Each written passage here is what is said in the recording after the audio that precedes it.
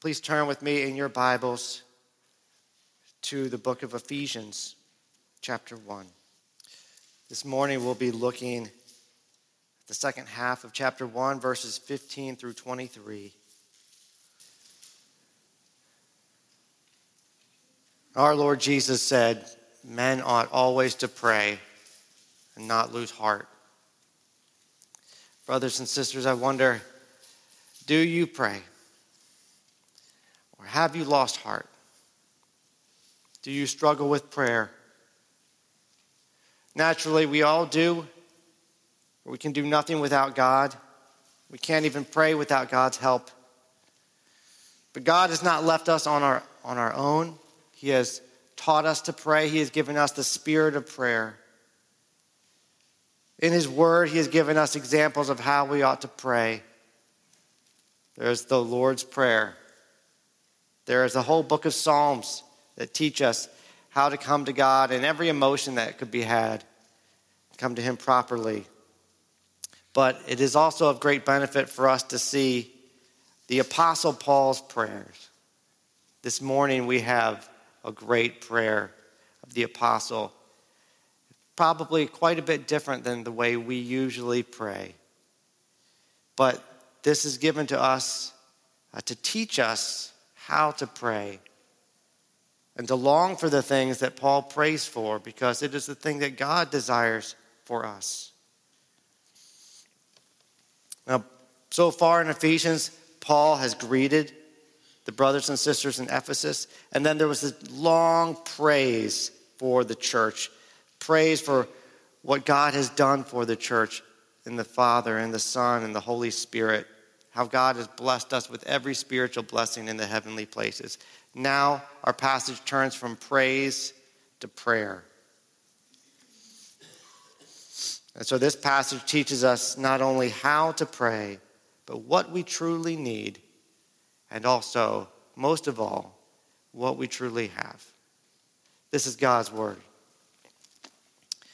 For this reason, because I have heard of your faith in the Lord Jesus and your love toward all the saints, I do not cease to give thanks for you, remembering you in my prayers, that the God of our Lord Jesus Christ, the Father of glory, may give you the spirit of wisdom and of revelation in the knowledge of him, having the eyes of your hearts enlightened, that you may know what is the hope to which he has called you, what are the riches of his glorious inheritance in the saints, and what is the immeasurable greatness of his power toward us who believe, according to the working of his great might that he worked in Christ when he raised him from the dead and seated him at his right hand in the heavenly places, far above all rule and authority and power and dominion, and above every name that is named, not only in this age, but also in the one to come. And he put all things under his feet and gave him as head over all things to the church, which is his body, the fullness of him who fills all in all. Let us pray. Lord, we ask that you would open our eyes, that you would give us the spirit of wisdom and knowledge, that we might know you this morning. In Jesus' name we pray. Amen. I don't know, you probably know someone who's really hard to buy presents for. There are people who just don't seem to want everything. Then there are some people who seem to already have everything, and you're not sure what to give them. What do you buy for the person who has everything? Well, Paul began this letter by telling the Ephesians that God has blessed them with every blessing in the heavenly places in Christ. Nothing missing.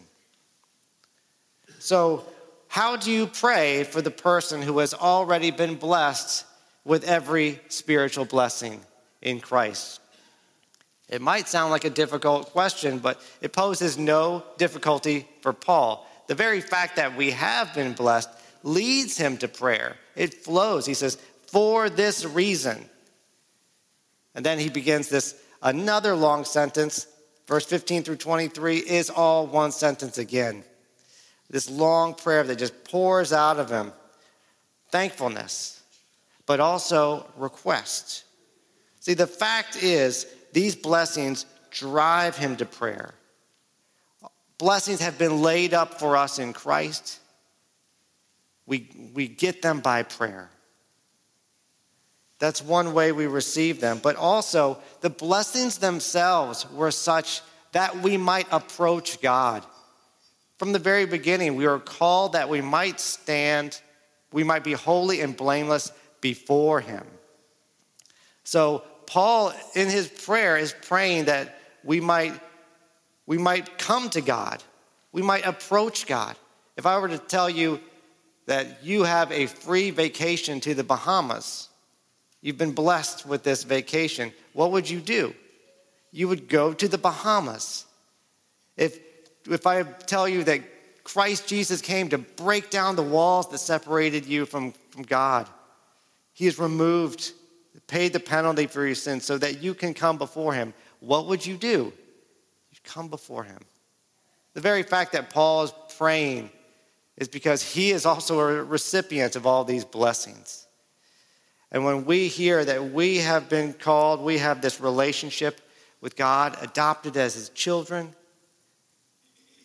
it should drive us to prayer too. The whole point of all those blessings was not simply to bless us with things, but so that we could be together with God. All those blessings for us are summed up in Christ. They're meant to lead us to him. And it also leads Paul here to thankfulness. So Paul says in verse 16 that he does not cease to give thanks for the saints in Ephesus while making mention of them in his prayers. He's constantly praying, he says, even as Paul sits in prison. That's where he is as he writes these words. He's in chains. His heart overflows with thankfulness for them. And what does he thank God for specifically? Two things: their faith in the Lord Jesus and their love toward all the saints. Now, he's called them elect. How does Paul know this? Has he gone up into heaven and read the Lamb's Book of Life and saw their names there? No, he doesn't need to, because he sees the evidence of every true Christian in their lives already. Faith in the Lord Jesus, love to the saints. Those two things sum up the whole book of Ephesians, really. The first half is about that faith that we have. The second half is filled with instruction about love to the saints. It really sums up the whole Christian life in a way. Love is that great evidence of faith. John wrote, "We know that we have passed out of death into life because we love the brethren." So these things are wonderful things to think of for Paul. There was a time when Ephesus, for thousands of years, was lost in darkness. There was the temple of Artemis. There were temples to other gods there too. There was a place of occult and magic and astrology. It was lost in darkness. And God called them out of darkness into his marvelous light. And Paul, though he is in chains, cannot contain it. He's overwhelmed with the thought that God made a great change. For so many years, it was the Jews who had the gospel. The Gentiles were lost. And now there is a church of people in Ephesus that have faith in the Lord Jesus and love towards one another. Remember, not long before, they were separate from Christ, without God and without hope in the world. Remember, brothers and sisters, so were you. So were people that you know who did not know God, and now they do. And does not that fill you with thankfulness? You know, sometimes we look too much at our own troubles, and we're told to count our blessings. Well, Paul has gone a step further. He's learned to find joy, not by counting his own blessings, but by counting our blessings, the blessings of others around him. He's got such solidarity with his fellow brothers and sisters that it fills him with joy when he's in prison. The Lord Jesus feels that same solidarity too. You know, when he appeared to Paul on the road to Damascus, he said, "Saul, Saul, why are you persecuting me?" See, Jesus considered the sufferings of the church to be his sufferings. That's how connected he is with us. And we also ought to pray for those who are in prison, because we are, those brothers and sisters who are in prison, because we are also in the body. We rejoice with those who rejoice, mourn with those who mourn. Paul has learned to rejoice and to give thanks.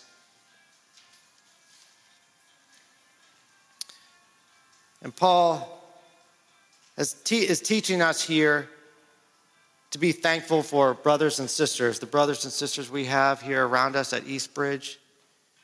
The fact that this room is filled with people who love the Lord Jesus should fill us with thankfulness. But how often do we thank God for such things, for our brothers and sisters, how God is working in their lives? Does it bring us joy? I'm reminded of the story in Luke 17 when Jesus came across 10 lepers who cried out for mercy. And when Jesus saw them, he told them to go show themselves to the priests. And as they were going, they realized that a change had come upon them. And they had gone from the walking dead to being clean. And they went on rejoicing. One came back, a Samaritan, came back to the Lord Jesus and fell on his face before him and gave thanks. And Jesus said, "Were there not 10 who were cleansed? But the other 9, where are they?" I'm afraid that too often I'm one of the 9. Have we not been blessed even more than those lepers have been blessed? Has not a greater change come upon us? So another thing I might mention is Paul is not giving thanks for God, how God has blessed Paul. He could whine that he's in prison, but instead he has learned not just contentment in all things, but thankfulness in all things. And if, brothers and sisters, if you make a practice of this, thanking God for how he's working in the lives of the brothers and sisters around you, it's difficult to remain upset or envious with others. This itself, this thankfulness, leads to greater love and unity in the church. Learn not just to count your blessings as Paul has enumerated them here in the first part of our chapter, but to count the blessings of your brothers and sisters around you and to thank God for it. But that's just the beginning of Paul's prayer. This prayer is more than thanksgiving, it is request. And we've already been given every spiritual blessing in Christ. So what is the great need that Paul prays for? You'll see it in verse 17. It is, in brief, to know God. He says, that the God of our Lord Jesus Christ, the Father of glory, may give you the spirit of wisdom and of revelation in the knowledge of him.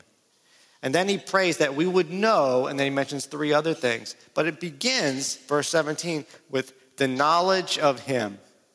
In brief, this is a prayer for knowledge, that you would know God. Paul prays that we would grow in our knowledge of God and that the Spirit would guide us into truth by helping us to understand what God has revealed to us in Scripture. Now, this is not merely a knowledge of facts about God, but a growing, deeper relationship with God based on what God has revealed. Specifically, Paul prays for these 3 things: that we would grow in our knowledge of God's calling, God's inheritance, and God's power. I'll repeat it, but it's straight out of the text, really. God's calling, God's inheritance, and God's power, that we would understand these things more. So Paul is not praying here for additional blessings, but rather that we would grow in the knowledge of what we have already when we have Jesus. For we are often like a man who lives in poverty on a little piece of ground, not knowing that right underneath his feet there is a gigantic gold mine or diamond mine or oil well with more riches there than he could ever spend. And it's there for his possession. It belongs to him. It's been granted to him, but he doesn't know it. And so he sadly lives in poverty and squalor on his land. We are far too often like that man. Everything that you need for life and for godliness has already been given to you, laid up for you, there in Jesus Christ. But do we even realize the vast treasure that is ours when we have him?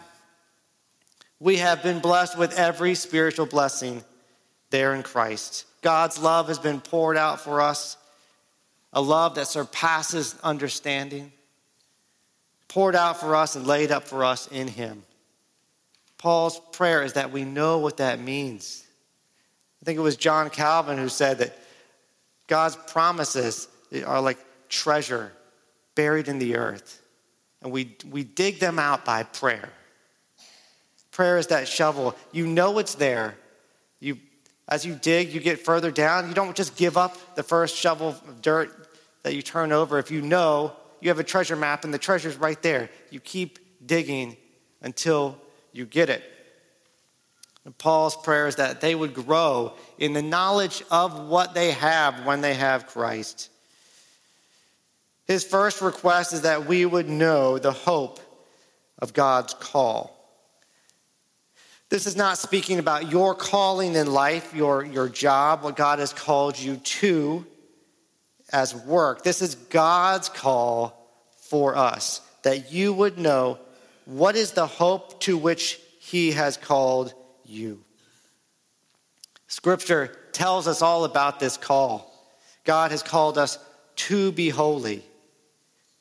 Galatians tells us he's called us to freedom. Corinthians tells us he's called us to peace. In Ephesians, he has called us to one hope. In 1 Peter, he called us out of darkness into his marvelous light, and he called us to eternal glory in Christ. In Romans, he called us to belong to Jesus Christ. Now, God has called us from something, and it doesn't really matter at this point what God has called you from. However lowly you were, God has called you to something glorious, to belong to Jesus, to come to be able to stand before him, holy and blameless, to come to him as his very children who he loves, to approach the throne of grace, called us to peace, called us to freedom. That is a glorious calling, brothers and sisters. Oh, it is so important for us to know the hope of this calling. So let us search the scriptures to see what his plan is for us as Christians. Let us pray that we and our brothers and sisters around us would know it, that we would grow in this hope and this knowledge of what is God's plan for us. What has he done for us?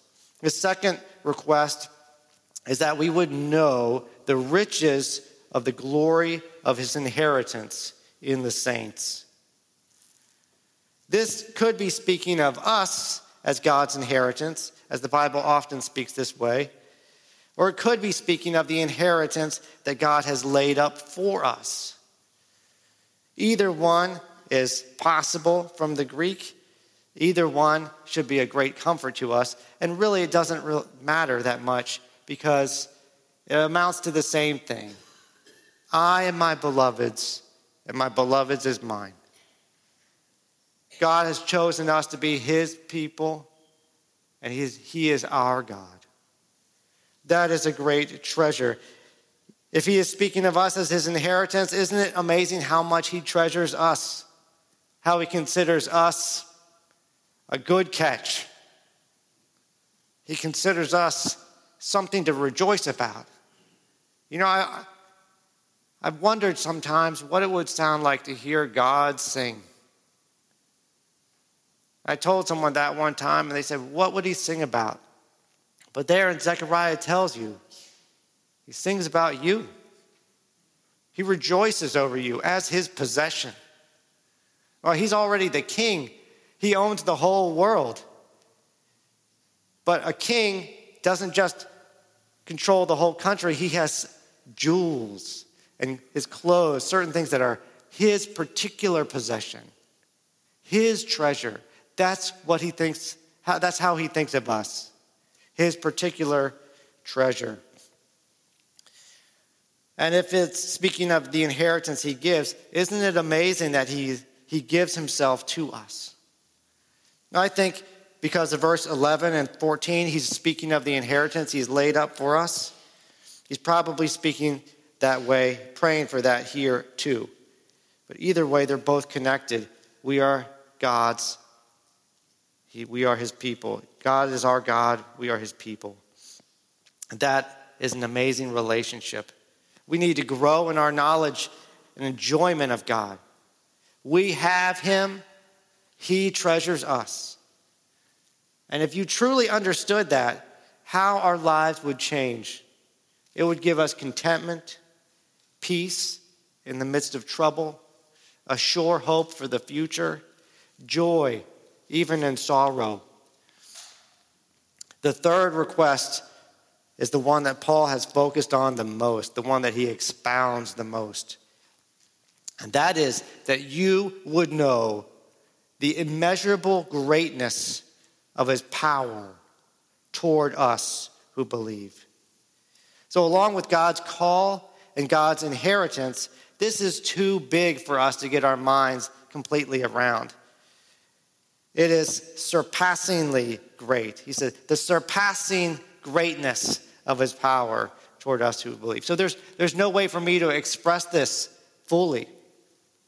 But I can say very simply, it's more than enough for all your needs today, and for all your needs tomorrow, and for all your needs forever.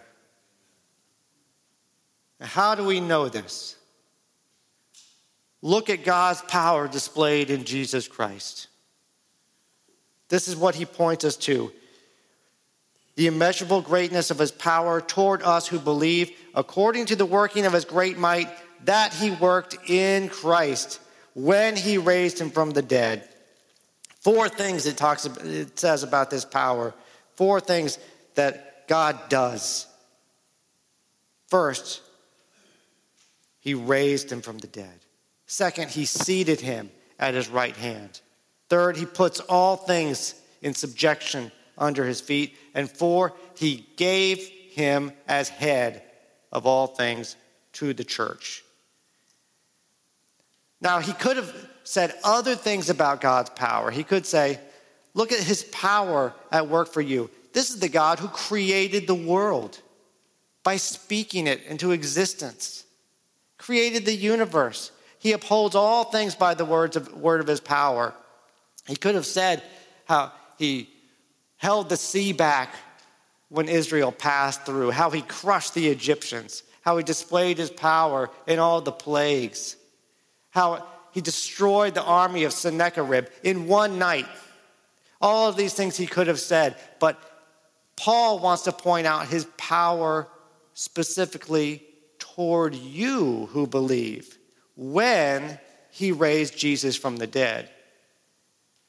So what he's saying about what he did for Jesus, he's saying he did for you.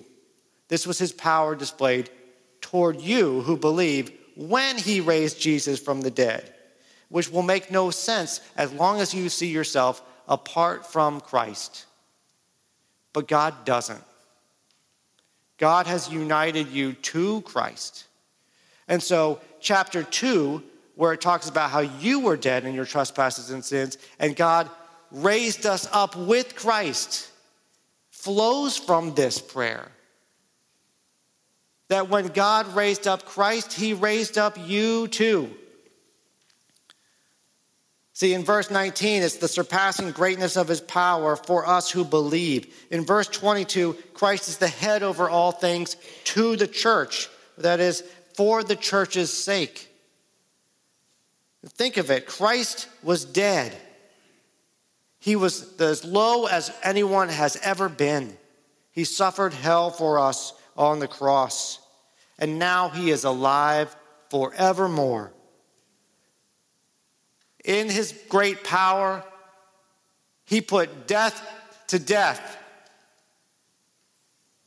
Death has been defeated, and by the same power, we are raised with Christ. We are seated with him in the heavenly places too. Christ has not been brought back to life like Lazarus was, to die once more. Jesus was raised in glorious, powerful resurrection life with an imperishable body that can never be corrupted. That is the surpassing greatness of his power toward us who believe. It has surpassed and overcome all the effects of sin. It has surpassed and overcome all the effects of death forever. It has surpassed and overcome all the effects of the curse. He did not merely raise Christ from the dead, but he exalted him at God's right hand, far above all rule and authority and power and dominion, and above every name that could be named in this age and also in the one to come. Now in Ephesus, there was a lot of magic scrolls they would use to try to say names of gods to try to exercise power. You might remember in Acts that the 7 sons of Sceva tried to use Jesus' name to cast out demons, a demon-possessed man. They said, we cast you out in the name of Jesus, who Paul preaches. And it's a little bit terrifying. The demon said, we know Jesus, and we've heard of Paul, but who are you? And then it jumped on them, beat them all up, and they all ran away naked. Well, this might have been the context, the magical scrolls and things like that, the power that they thought they saw in Ephesus. God has been raised Jesus above every name, more powerful, every name that could be named in this age and in the one to come. He's raised him from the lowest place to the very highest place that could ever be. How much power is that? And that power is for you also who believe, because the church is his body. He is our head. And it's very important for you to see this, that what he did for Christ, he did for you. God gave Jesus the spirit of wisdom and knowledge, didn't he? Isaiah 11 gave him the spirit of the fear of the Lord. Why did Jesus need more wisdom? Was the Spirit wiser than Jesus? No, he gave it to him as our mediator. He pours the Spirit out on Jesus so that the church might be blessed through it. There's this interesting psalm where it says, what a blessing it is when brothers dwell together in unity. It is like the precious oil upon the head coming down upon the beard, Aaron's beard. And you might wonder, why are we singing about Aaron's beard, his oily beard? What does that have to do with church unity? But Aaron was the high priest.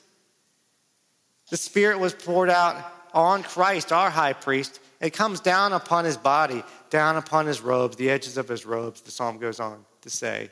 The Spirit was given to Christ for the church. Wisdom was given to Christ for the church. Jesus was raised for the church. Sometimes we even think of salvation in terms of an exchange. It's merely an exchange, as if somebody had to die for your sin. So Jesus stepped in, he took your place, and he died in your place. Now you are set free.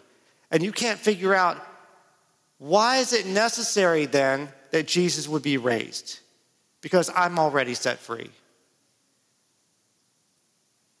Have you ever wondered that? when you're trying to share the gospel, how do I explain that the resurrection is necessary and that without it we are of all men most to be pitied if Jesus Christ is still dead? If he's still dead, we're still dead. Because the life that he gives us, you see, is his life. Unless Jesus is raised from the dead, we can't be raised. The body cannot live without the head. And so if the head is safe, we're safe. It's like a person swimming, and this is a silly picture, but if you imagine someone swimming and his head was underwater and his body was completely out of water, one, that would be weird, but two, you would be worried about this person, right? You cannot live that way. But if the head's out of water, it doesn't really matter where the body is. The body is safe. Our head is in heaven, far above all rule and power and dominion and authority, above every name that could be named. And therefore, because we are connected to him, we are safe. You are safe. So this is the immeasurable greatness of God's power working for you who believe when he raised Jesus from the dead, when he seated him at his right hand above every name, because he is united to you. You are his body. So he sits not just above every name, but far above them. Brothers and sisters, your future is secure because he reigns forever. Do you remember what the angel Gabriel said to Mary before Jesus was born? He said, "Behold, you will conceive in your womb and bear a son. You shall name him Jesus. He will be great. He will be called the Son of the Most High, and the Lord God will give him the throne of his father David, and he will reign over the house of Jacob forever, and his kingdom shall have no end." Brothers and sisters, that has happened. The Father has given to Jesus to be head over all things, now and forever. All authority in heaven and earth has been given to him. And isn't it amazing that the head of the universe is also the head of the church? If you were to journey into heaven, it's hard to imagine. We can't really imagine it, but heaven is, as far as we can tell, a diverse place. There are angels there. There are some with 4 wings, some with 6 wings, some with 4 faces. We can't even begin to understand the diversity of intelligent life up there. And as you go in, the more strange it feels, the more you might feel out of place there. But there above them all, above it all, far above it all, is a human being. Your brother, your husband. And you know that you belong there. And he stands to welcome you, coming into his presence. Isn't that amazing? The head of all things, the head of heaven and earth, is the head of the church, and you are his dear bride. He fills us, he directs us, he leads us, he gives us life, he protects us. Brothers and sisters, we are still temporarily subject to sickness and death. But your head is alive forevermore. And so you will reign with him forevermore. Nothing is more certain than that. Brothers and sisters, are you sinful? Christ is holy and pure. Are you struggling and stumbling? Christ has been made for you the sure foundation. Are you surrounded by enemies, by the world, the flesh, the devil? Well, take courage, brothers and sisters. Christ has overcome them all for you. All things are under his feet. Are you weak? He is strong. Are you ignorant? He is the wisdom of God. Are you lost? He is the way. He is the light. Whatever you lack, it is found there for you in Jesus Christ, who reigns over all things for your sake. Brothers and sisters, this is my prayer for you too, that you would grow in the knowledge of this. Oh, that we would grow in our knowledge of him. May the Lord open our eyes and our heart to know him, and let us turn to him with thankfulness and praise for what he has given us in Christ.